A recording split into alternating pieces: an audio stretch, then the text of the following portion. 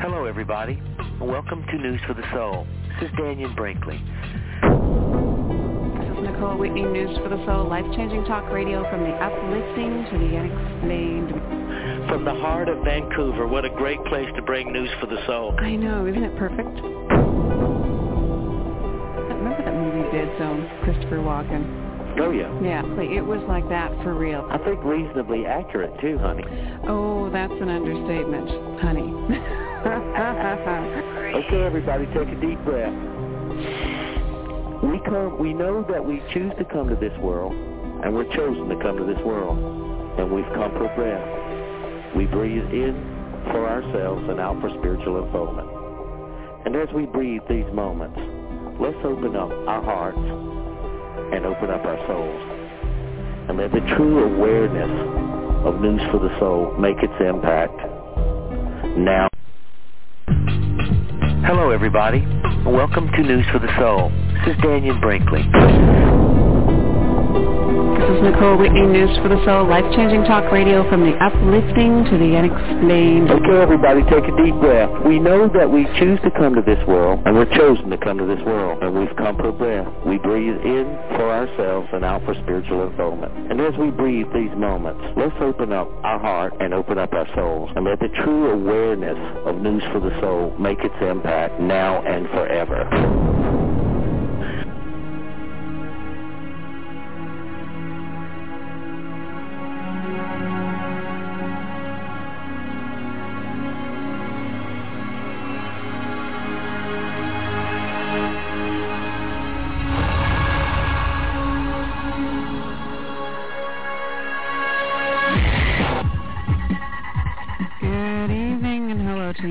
Listening to us from around the world. This is Nicole Whitney, and you're now listening to News for the Soul, life-changing talk radio from the uplifting to the unexplained. And today, something new on the show. We have not, I don't think ever even talked about or even thought about talking about what we're going to talk about today, but it just seems fitting somehow that we bring this into the picture of the big conversation. Today, the guest is Thomas Steenberg. He's an author and well-known Sasquatch researcher. He's local. He's here. He's with us for the hour. Welcome to News for the Soul, Thomas.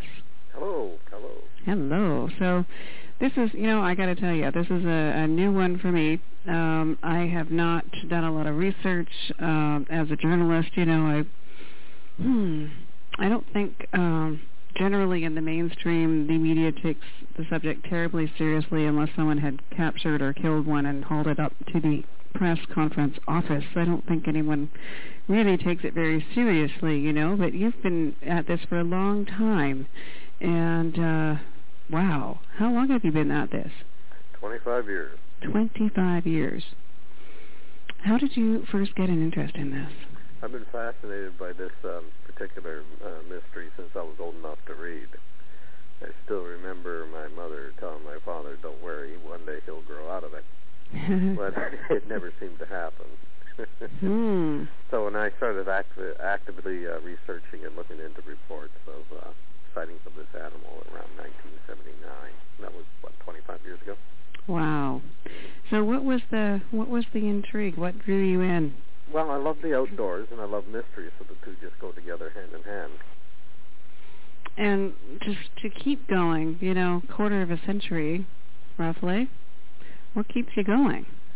Well, I think the main thing that keeps me going is the fascinating people I meet who report seeing this thing, and they want to keep confidentiality. They're not interested in publicity, and some of them would probably suffer if word ever got out that they did see a Sasquatch. And the most intriguing thing about their stories is what they describe, and the fact is, quite often they don't come right out and say they saw a Sasquatch. They saw something unusual. They didn't know what it was, so they tell me about it, and they let me draw my conclusions based on the description of the animal they saw.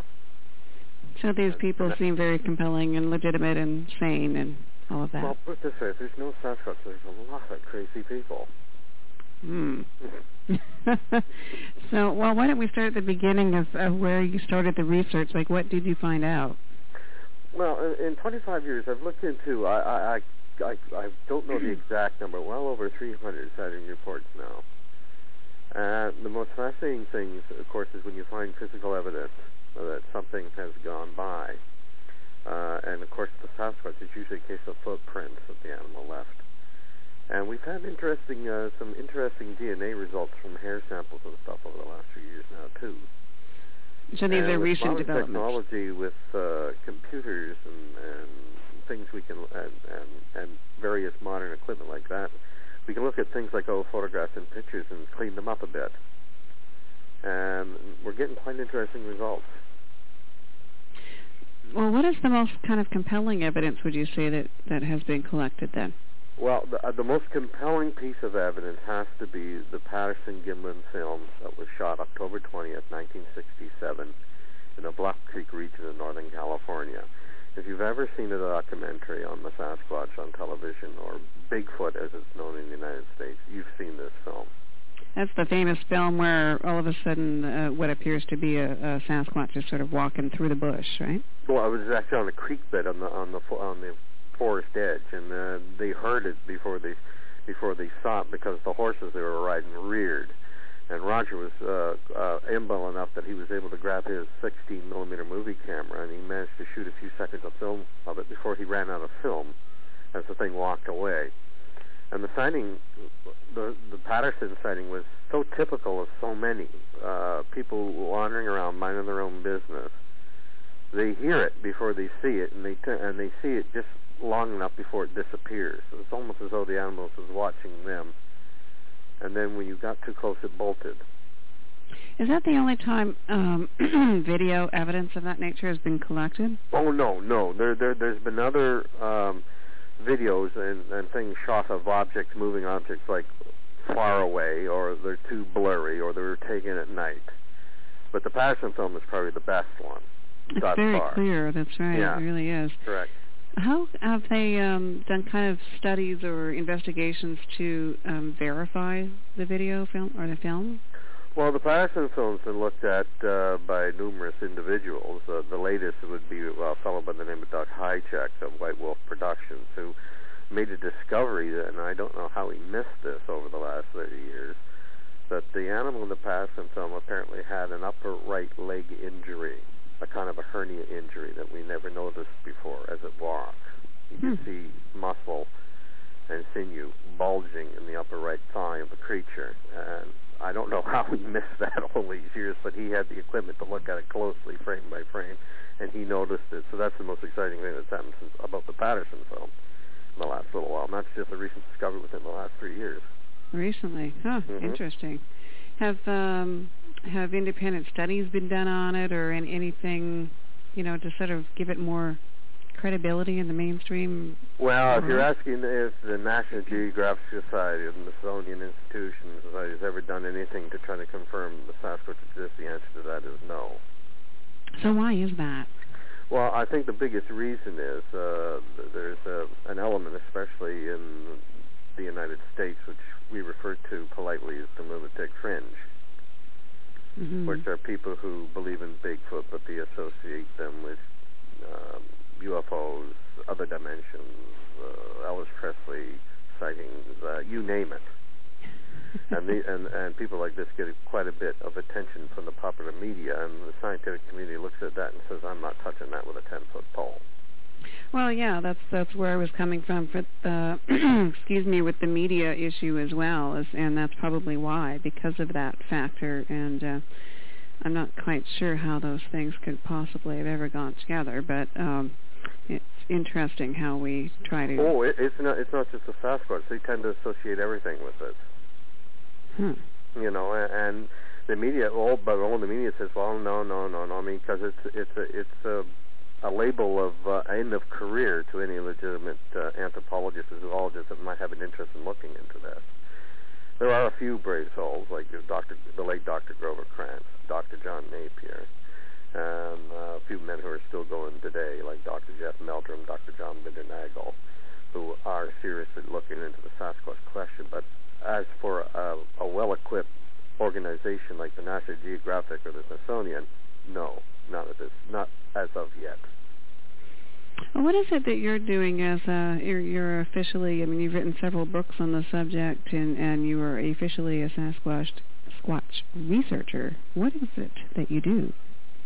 Well, for me, mostly I spend a lot of my time out in the woods looking for evidence of the animal, basically looking for a Sasquatch, and hoping to find evidence of the animal. And, of course, when people report a sighting, I go and investigate the sighting. Hopefully I hear about it soon after it happened, and maybe I'll find some evidence of the animals passing it where the people said they saw it.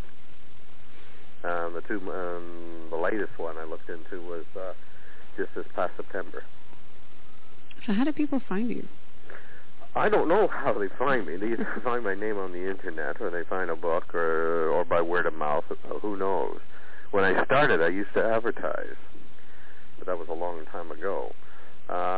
Basically, people, you get on the internet and they start asking around for who's local, who can look into this, and someone passes my name along, and they usually give me a call and tell me about it.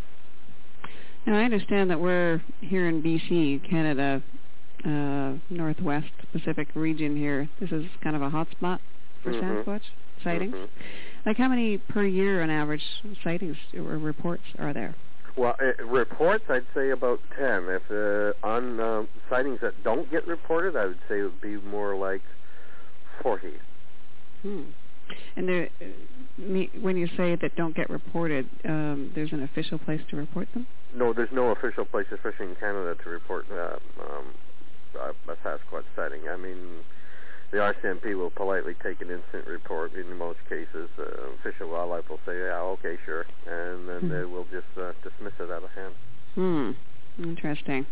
So they come to you, and then you go out and do what? Well, I like to interview the witnesses. I have a standard questionnaire I've been using for years, and I like to interview the witness.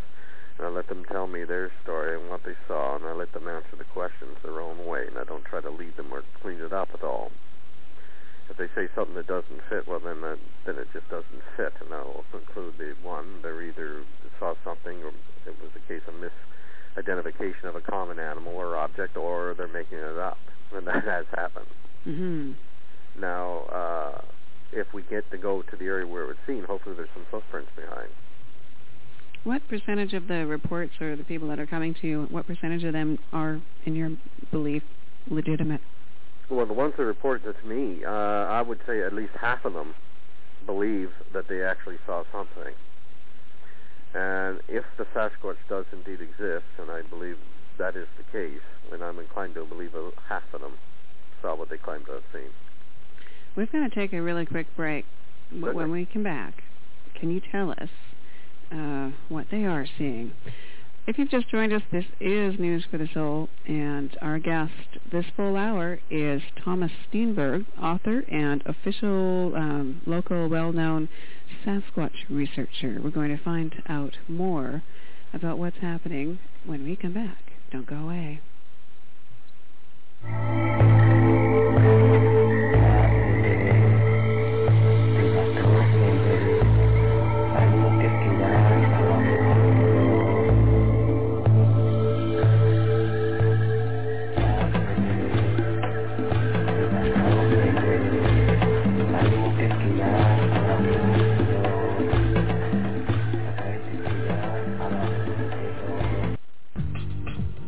Everybody, welcome to News for the Soul.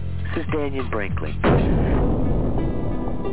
This is Nicole Whitney, News for the Soul, life-changing talk radio from the uplifting to the unexplained. Okay, everybody, take a deep breath. We know that we choose to come to this world, and we're chosen to come to this world, and we've come for breath. We breathe in for ourselves and out for spiritual unfoldment. And as we breathe these moments, let's open up our heart and open up our souls, and let the true awareness of News for the Soul make its impact now and forever.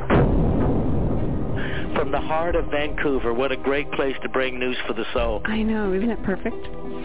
remember that movie Dead Zone, Christopher Walken? Oh, yeah. Yeah, it was like that for real. I think reasonably accurate, too, honey. Oh, that's an understatement, honey. The Great Experiment. Welcome to News for the Soul, James Twyman. Yes, this is Uri. Hi, Uri. It's Nicole Whitney calling News for the Soul. Welcome to News for the Soul, Robert Allen. Thank you, Nicole. It's great to be here with you tonight. Why are you here? We're talking to Carolyn Mace about Sacred Contracts, one of her many best-selling books. Welcome to the show, Greg Braden. Well, good evening, Nicole. It's certainly a pleasure to hear your voice and a pleasure to be here tonight. Welcome to the show, Stuart Wild. Thank you very much. John Kehoe, welcome to News for the Soul. Hey, how are you? Next up, Dr. David Morehouse. I'm so glad that you called me because you are doing such an important task, important work, because you are spreading a very positive message. And my message to everyone who is listening is be positive, be optimistic, but most important, believe in yourself. And then good things will start coming your way. All right. Thank you so much. Okay, I love you all. So that was Uri Geller, who spoke to him in his home near London, England. I was really moved by last week's show because we made a commitment to a worldwide event to try to change consciousness.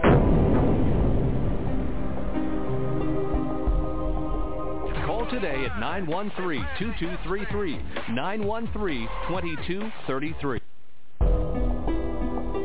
Visit newsforthesoul.com anytime to hear all of our shows, read positive news, and interact with like-minded people from around the world. Now let's get back to the show.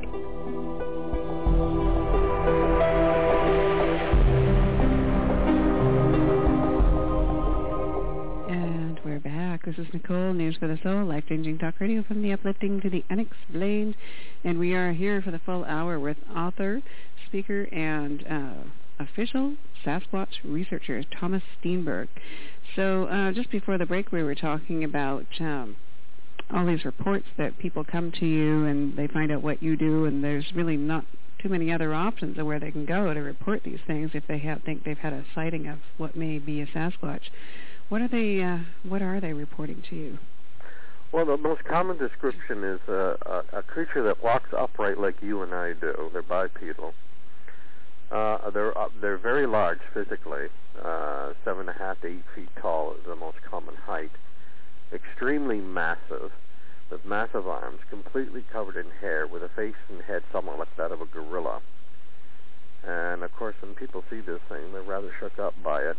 They tell one or two of their friends about it. They're told they're crazy, so they decide to shut up about it.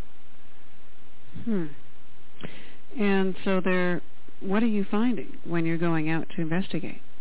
Well, usually if it's a good indication, the biggest problem I usually have is I find out about these things way too long after it has passed, is I'm hoping to find physical evidence that the animal was there, i.e. footprints, tufts of hair on trees, things like that. And we have had some interesting results with DNA testing on hair samples and things like that.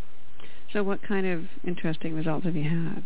Well, I like to use a man by the name of Dr. Gerald Lowenstein, University of San Francisco, who's developed a immune reaction reading to protein levels in hair follicles. And he's developed this process to the point where he can tell the difference between a primate hair and, let's say, something from a moose, a deer, an elk, or a bear, or something like that. Mm-hmm. And he's now developed it to the point where he can tell the difference between the higher primates. And there's only supposed to be 5 higher primates: human beings, chimpanzees, orangutans, gorillas, and gibbons. And he's developed this process, as I said, that he could tell the difference. Now, there's been 2 samples sent to him, one from Colorado Rockies and one from Northern California, which he said had positive reactions to human DNA, but it also had positive reactions to chimpanzee DNA. So he says, we've either got a man running around here with very unusual problems, or we have a chimpanzee loose with very unusual problems, or we've got something new that's rather similar to both. But of course he can't come right out and say it's a Sasquatch here because there's no Sasquatch to compare it to. So, but that is an intriguing result. Like, what is, if it was just a person, it shouldn't be showing up as chimpanzee DNA. No, the only way I think you can get if someone went and pulled out a bunch of hair out of someone's head, pitch black hair out of someone's head, and then went to a zoo and grabbed a bunch of hair from a chimpanzee and mixed the sample up and handed it to him. That's the only way I could see it could have been fake. Interesting. But even then, each sample would be... Yes, he usually takes an examination of the sample to make sure all the hairs are from the same source before he looks into it. Huh. Because each individual hair would not have two different positive results in DNA. No. Well, that is intriguing. Now, when was that sample sent in? That was in about 1995. So did that not get the attention of No, the only thing that will ever grab the scientific community by the nose is when someone brings in a body, body or piece of the body, something they can physically examine. Well, other than hair samples, what else have we got? Well, the footprints are yielding some interesting results now because we have several experts on what we call dermal ridges. It's like the fingerprints on the bottom of your feet. And again, only the higher primates should have dermal ridges on the bottom of their feet. Well, there's been several sets of Sasquatch footprints now found that show good sets of dermal ridges. And basically, the ridges are too wide apart to be human, but they're obviously biped and they're obviously a hominid, so there's something here making this track. It's not a rigid wooden fake. And these are plaster castings of footprints. Right. And so what is the process to determine, that it's legitimate? Well, there are several ways you can do that. I always look for things, if it's an ideal track in soft mud, and that's probably the best conditions if you find a footprint in that. And you find what are called compression lines that are tiny, minute cracks in the inner edges of the footprint from the surface of the ground going down into the flanks of the footprint that you basically need a magnifying glass to find. That's an indication that whatever step there had a flexible foot, and that could not have been made by a rigid fake. If you are going around with fake feet stomping around, you will get what is called an impact ridge, which is tiny, minute cracks on the outside of the footprint, and that's caused by vertical pressure slamming straight down. Many people don't know this, and so they never try to cover that up, and that's usually how you can tell if a footprint was a flexible foot made from a flexible foot or a rigid fake. Interesting. And there's many other things too. Toe movement, indications of toe movement. Obviously, if someone was stomping around with fake feet, every foot would be identical. Weight distribution changes, what we call